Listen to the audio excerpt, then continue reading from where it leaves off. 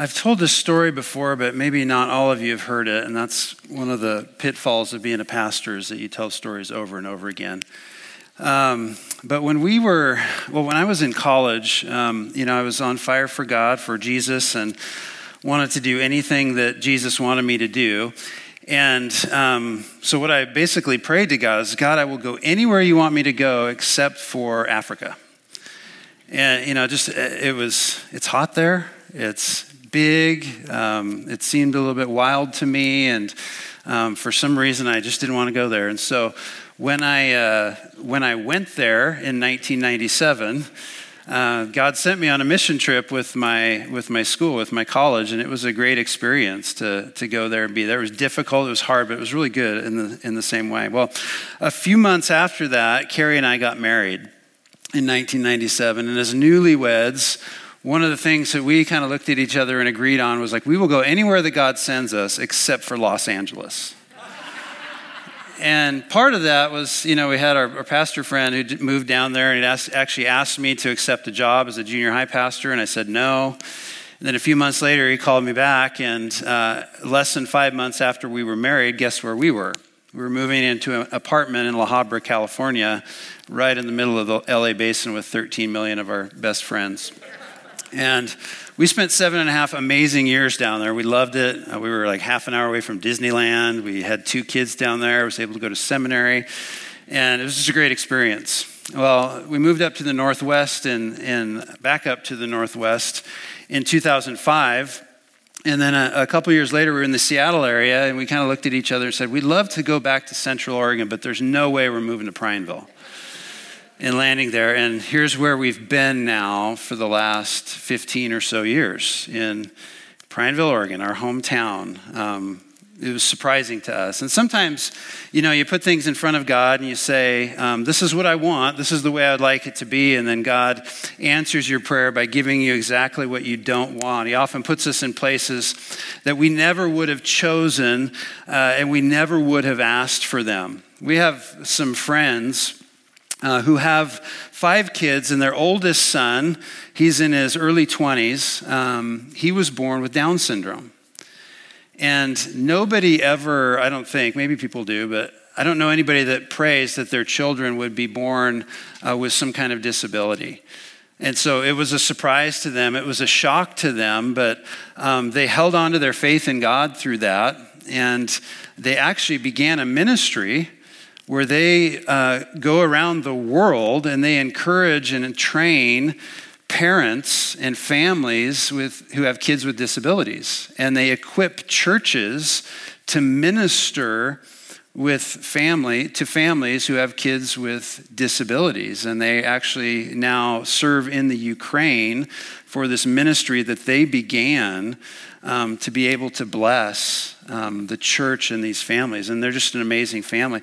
It's one of those things, again, where God gives us not what we want all the time, but what he wants for us. He gives us not always what we ask for, but he always gives us what's best for us. And so often that does not look like what we imagined. It doesn't always look like the dream that we set out for our lives when we began. It often looks very much different and often very difficult. Sometimes it makes us, too, in that sense, doubt God's ability. Sometimes it makes us doubt God's plan for us or makes us doubt his presence in our lives. And if you'll excuse me, once again, we're having technical difficulty. If you can believe it, I know it's a hard one to believe. I've got to, hey. I know, I'm going to try to run it from up here though, son. Watch this conversation here. See if we can do it. Got it. Thank you, Caleb. Good job. All right. So here we are. We're with Jesus now in the desert, out in the wilderness, out in the place that we often don't want to go. We read in this passage, Jesus has just been baptized, and on the heels of his baptism, he goes out into the wilderness. And it says that Jesus was led up by the Spirit in the wilderness to be tempted by the devil. And after fasting 40 days and 40 nights, he was hungry.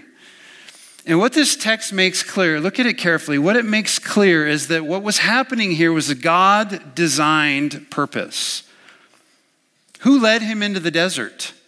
It wasn't the devil, it was the Spirit, it was the Holy Spirit who had just descended on him in his baptism, is the one leading him out there, and he's leading him out there for this purpose, to be tempted by the devil. Now, last week we noticed that Jesus is the new and better Israel.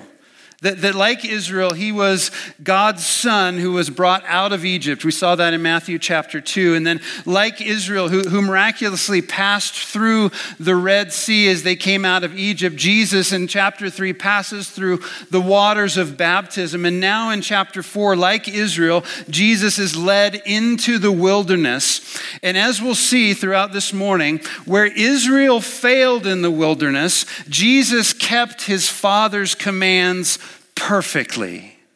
Jesus is the new and the better Israel. And we even see in Deuteronomy chapter 8, verse 2, the divine intentionality when Israel was brought into the desert. You shall remember the whole way that the Lord your God has led you these 40 years in the wilderness, that he might humble you, testing you to know what was in your heart, whether you would keep his commandments or not. Who led them into the wilderness?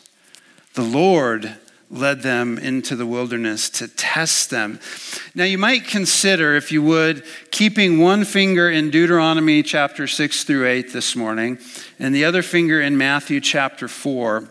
Because Jesus, when he responds to the devil in these temptations, he quotes from the Old Testament, and he quotes exclusively from two chapters, Deuteronomy chapter 6 and Deuteronomy chapter 8. It's convenient that Deuteronomy 7 falls in between those, so 6 through 8 is where you want to keep your finger, because he's intentionally responding and retelling the story, the Exodus story, because that's what Deuteronomy 6 through 8 is. It's Moses with his last speech, his last address to the people of Israel before he goes up on the mountain and dies. And the people are preparing to go into the promised land, and God is recounting their story, recounting his faithfulness, recounting their unfaithfulness, and warning them and telling them this is how you must live when you go into the land. And these three chapters provide really a framework for understanding Jesus' temptation, or as I've called it this morning, the duel with the devil in the desert. And here we have a duel. It's in the desert or the wilderness. And the desert or the wilderness is a rough, empty, dry, barren place. It's desolate, it's uninhabited, it's lonely, it's inhospitable and uncivilized. And sometimes a desert or a wilderness does not necessarily need to be a place. Sometimes it's a time or a season of difficulty and testing in life. We all go through deserts in our life. We all go through wilderness times. In the 16th century, there was a Spanish priest named St. John of the Cross, and he called these times the dark night of the soul. And I don't have to explain that phrase, because you get it. Many of you have been through a dark night of the soul. Many of you have been through a wilderness time. We've experienced these things, these desert wilderness times firsthand. We must all take our turns in facing our own God-designed duels in the desert with the devil. And I don't know if you can imagine an old West town, it's a gunfight, right? And you've got the devil, the villain on the one side, the opponent who is the devil. He's also in verse 3 called the tempter. Jesus himself in verse 10 calls him Satan. We know that this is God's ancient enemy who's a created being. He's not divine, he's created. He's a fallen angel. He's a personal being who's a liar and a thief. And in this story, the devil has awaited his opportunity. He's awaited for Jesus to be vulnerable. And now Jesus has wandered in the wilderness for 40 days and 40 nights without food. Has anyone in here ever fasted for 40 days and 40 nights? Painful. Okay, your body begins to eat itself. That's what happens. It's painful. You're hungry. You're weak. And now the devil comes at Jesus' most vulnerable, like he comes at us. When we're most vulnerable, when we're most fatigued, when we are at often the brink. So on the one hand, we have the villain, the devil. On the other side, we have the hero, who is the Son. We've already heard at the end of chapter 3, a voice from heaven, God's voice, declare, "This is my Son, my beloved Son, with whom I am well pleased." And so right off the bat in this temptation, the tempter dares Jesus to prove it. Verse 3, if you are the Son of God. Verse 6, second temptation, if you are the Son of God, then. Now Israel too, as we go back to Deuteronomy, Israel too was God's son, was special to him. So Deuteronomy chapter 7, verse 6, they were, Moses says, a people holy to the Lord your God. The Lord your God has chosen you to be a people for his treasured possession. Out of all the peoples who are on the face of the earth, Israel was God's beloved son. And in chapter 8, Moses will say, like a son, he disciplined you like he was your father. And Israel failed as a son when they forgot their status as son. Sometimes they took their status for granted, and the same can be said for you and me. Oftentimes we forget who we are. We forget that we're Jesus's, or that we're God the Father's sons and daughters, Jesus's brothers and sisters. But as the new and better Israel, Jesus did not forget who he was. He did not take his sonship for granted. He does what neither Israel nor you nor I were able to do on our own. So here we have it set up in the desert. Here's a duel between the villain, the devil, and the hero, the Son. And the first temptation is this, verse 3. The tempter came to him and said to him, "If you are the Son of God, command these stones to become loaves of bread." But he answered, "It's written, man shall not live by bread alone, but by every word that comes from the mouth of God." So we're going to look at each of these temptations by looking at the backstory first of all. And we'll go back to Deuteronomy, which reminds us of how parallel Jesus' story and Israel's are. And in Deuteronomy chapter 8, verse 3, it says that God humbled you and let you hunger. And we know from the story of Israel, that when they hungered, what did they do? They grumbled, right? They complained. Because in their minds and in our minds, why would a good God let me suffer? Why would a good God allow me to go without food or to go hungry? And so here's what takes place. The story actually is told in Exodus chapter 16. It says the whole congregation of the people of Israel grumbled against Moses and Aaron in the wilderness. And the people of Israel said to them, "Would that we had died by the hand of the Lord in the land of Egypt, when we sat by the meat pots and ate bread to the full, for you have brought us out into this wilderness to kill this whole assembly with hunger." Now, most of us have never known the kind of hunger that will cause people to do unthinkable things to feed themselves. And here, hunger drives Israel to complain. It drives them to grumble. It drives them to demand things of God. It caused them to call into question God's good intentions for them. And hunger actually drew them to turn to whatever could provide food for them. And so Israel was basically saying, our hunger, because we're hungry, because we have these pains, because God hasn't provided for us and filled our bellies up, this must be evidence that God has abandoned us. My suffering means that God has abandoned us. He doesn't care for me anymore.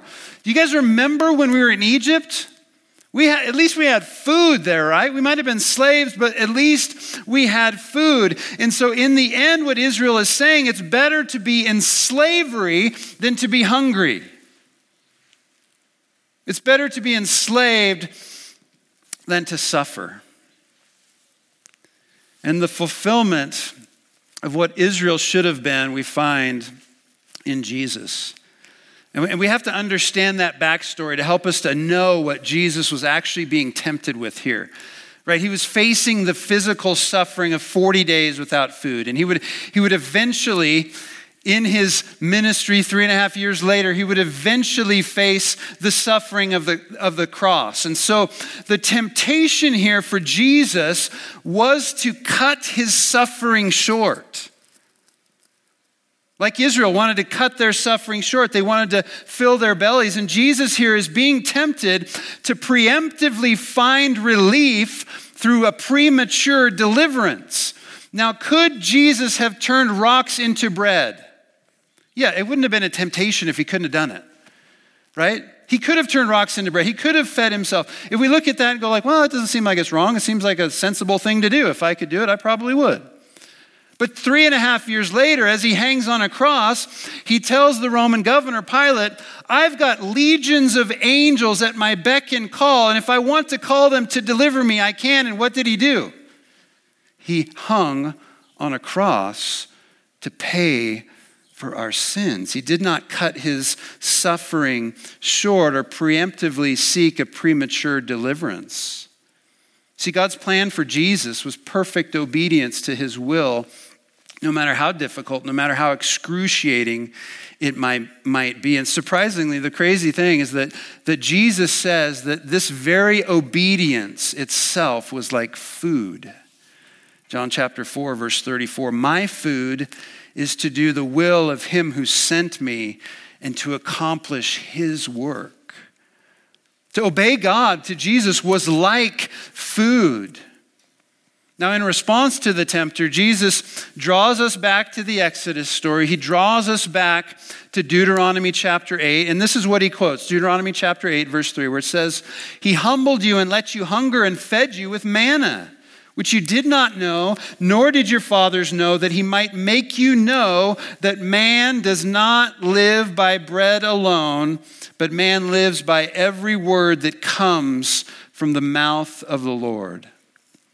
See, the shocking part in this story to us is that God would let them suffer, that God would let them hunger, but there was a purpose in their hunger. There was a purpose in their pain. There's a purpose in our hunger. There's a purpose when our souls feel empty.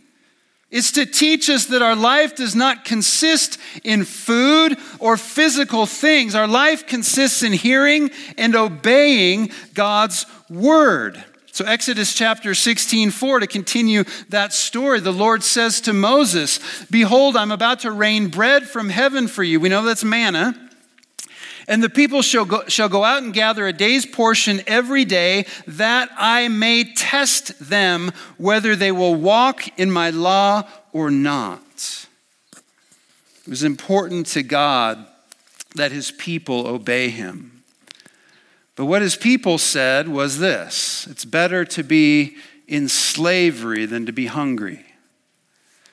And what Jesus said was, it's better to die of hunger than to disobey God. So the temptation for Jesus had to do with obedience and trust. Would Jesus trust his Father's plan? Would he trust his Father's provision in the face of unbearable suffering? Or will he take things into his own hands, create bread out of stones, call angels to deliver him, and prematurely use his power to serve himself and end his suffering? But what about for us? What about for you and me? How many times, I think, do we take things into our own hands to alleviate our own suffering? How often do we grumble when the pain of our circumstances tempts us to think that God has abandoned us or he doesn't care for us anymore? But it's a reminder, too, that sometimes God lets us go hungry. Sometimes God lets us suffer. Not for the sake of suffering, but so that we can know that we do not live by bread alone. There's much more to our lives than food and clothing and shelter and money and all the things we give so much attention to, that in fact, hearing and doing God's word should be a kind of nourishment to us. It should feed our souls. And at the core of doing God's will is radically depending upon him for our provision. And he has provided, brothers and sisters, the perfect food for us. Because Jesus said in John chapter 6, I am the bread of life. Whoever comes to me shall not hunger, and whoever believes in me shall never thirst. The second temptation is this. We find it in chapter 4, verses 5 to 7, where the devil took him to the holy city, Jerusalem, and set him on the pinnacle of the temple and said to him, if you are the Son of God, throw yourself down, for it is written, he will command his angels concerning you. And on their hands they will bear you up, lest you strike your foot against a stone. And the devil uses God's own word now to tempt the Son of God. And Jesus said to him, again it is written, you shall not put the Lord your God to the test. Now in this exchange, Jesus is quoting here from Deuteronomy chapter 6, verse 16, and I'll give you the whole verse here. You shall not put the Lord your God to the test, comma, as you tested him at Massah. And this is a reference to an event that's recorded in Exodus 17 at a place called Massah. And Massah in Hebrew means testing. The other name for the place is Meribah, which means quarreling. And it was here that the Israelites didn't come up against their hunger like they did in Exodus 16, but now it's their thirst. It says in Exodus 17, 1 and 2, but there was no water for the people to drink. Therefore the people quarreled with Moses and said, give us water to drink. And Moses said to them, why do you quarrel with me? Why do you test the Lord? And then verse 7 says this, he called the name of the place Massah and Meribah because of the quarreling of the people of Israel and because they tested the Lord by saying, is the Lord among us or not? And the scriptures repeatedly connect this event with testing God. So the psalm that Melissa read earlier, Psalm 95, reminds them of this very event. It says, today, if you hear his voice, do not harden your hearts as at Meribah, as on the day at Massah in the wilderness, when your fathers put me to the test and put me to the proof, though they had seen my work. In fact, if you go to the New Testament, the book of Hebrews chapter 3 and 4 are really an extended meditation on this story of Exodus 17 and of Psalm 95. And according to Psalm 95, the people of Israel are did the very thing that their enemy Pharaoh had done, hardening their hearts towards God. So that they had seen all the miraculous work that God had performed in Egypt. They had seen the plagues. They had crossed through the sea on dry land. But for some reason, that was not enough for God to prove himself to them. So they were quarreling with God. Is God really with us? God, we think we have a better plan here. Now, the author to the Hebrews calls their behavior unbelief and disobedience. But we see the fulfillment of what Israel should have been again in Jesus. And this is the background story. Remember, this is the story he has in mind as he stands at the highest point of the temple looking down. And the first temptation was to cut his suffering short by taking things into his own hands. And this temptation pushes that just a little bit further and asking him, tempting him, testing him by trying to get him to make God prove himself by forcing his hand. We can imagine the devil saying, because really Jesus, if you are the Son of God, and if the Father really loves you so much, you can't suffer until it's your time. There's no way he's going to let you die if you fall off of this. So make him prove it. Force him to deliver you dramatically so that you know he's with you, because he sure doesn't seem like he's with you out here in the wilderness. But to give in to this temptation, Jesus' heart would have had to be hard against his Father. But thankfully, Jesus' heart was not hard. It was soft toward his Father. He had no intention of deviating from God's plan. He had no doubt of God's presence with him. He had no quarrel with his Father and no need to test him. And for you and I, for you and me, we are all too familiar with questioning and challenging God's perfect plan for us. And when it doesn't go our way, how often do we shake our fists at heaven? Or we plead and try to make deals with God to force his hand and deliver us or do what we want him to. And when we try to force his hand, he seldom responds. And then what do we do in turn? Slowly we begin to harden our hearts. And we turn away from him and we say, well, I don't know that he's really real. He didn't do what I thought he should do. We begin to doubt his presence with us. We begin to turn away from faith and press towards unbelief. And this is a core danger for us, is unbelief. But our call, brothers and sisters, our call is to keep our hearts soft towards God despite the circumstances.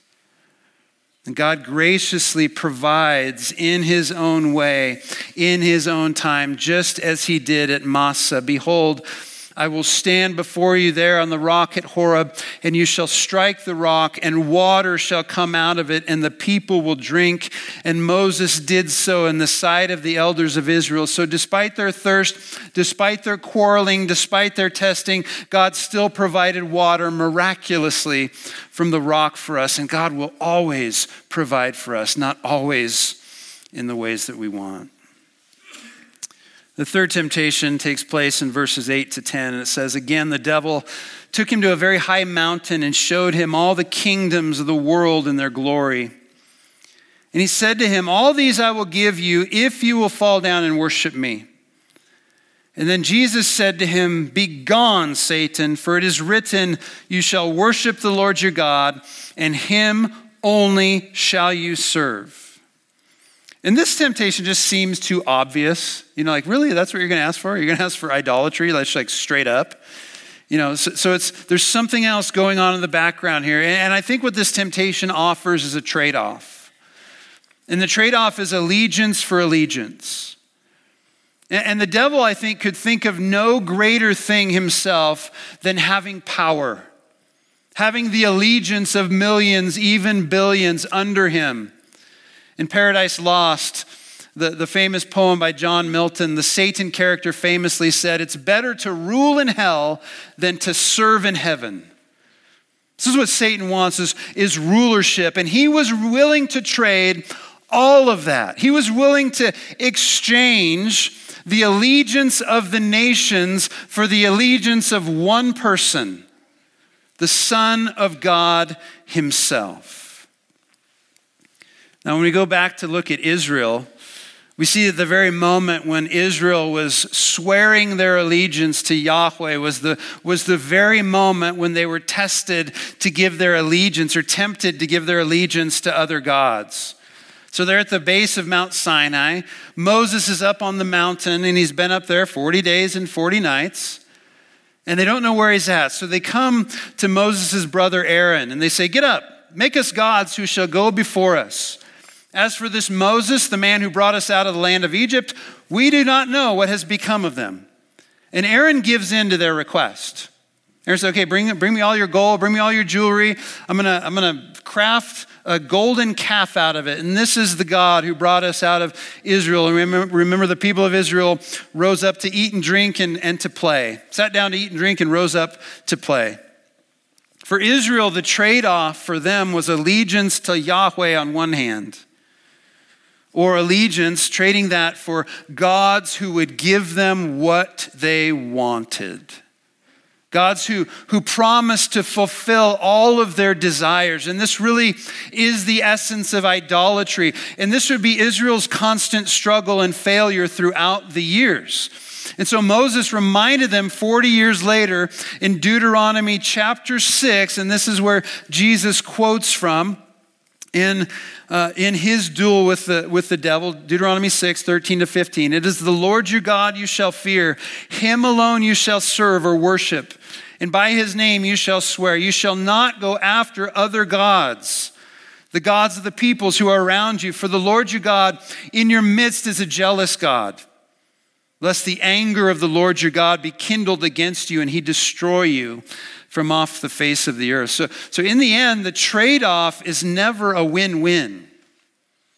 If you want to trade off allegiances, in the end, you might get something you want, but you're gonna lose. Turning to gods who give you what you want will always come with consequences. Now, for Jesus, the temptation was to trade the instant allegiance of all the kingdoms of the world for his own allegiance to his enemy, the devil. And thankfully, Jesus saw through the ploy, because he would never give his allegiance to anyone but his Father. And he knew that through his own suffering, here's the thing, he could look on the nations of the world and instantly have them bow down to him, or through his suffering, he could eventually win the allegiance of the nations. And we know that 3.5 years later, after his crucifixion, after his burial, after he rose again, he stood on a high mountain in Galilee with 11 of his disciples. And he said to them, "All authority in heaven and earth has been given to me. Now therefore go and make disciples of all nations." Jesus will save and get the allegiance of people from every tribe, tongue, people, and nation. In heaven, we will all gather around him, and the nations will bow down to him. Every knee will bow, every tongue confess that Jesus Christ is Lord, but it will only come through his suffering and his allegiance and his devotion to his Father.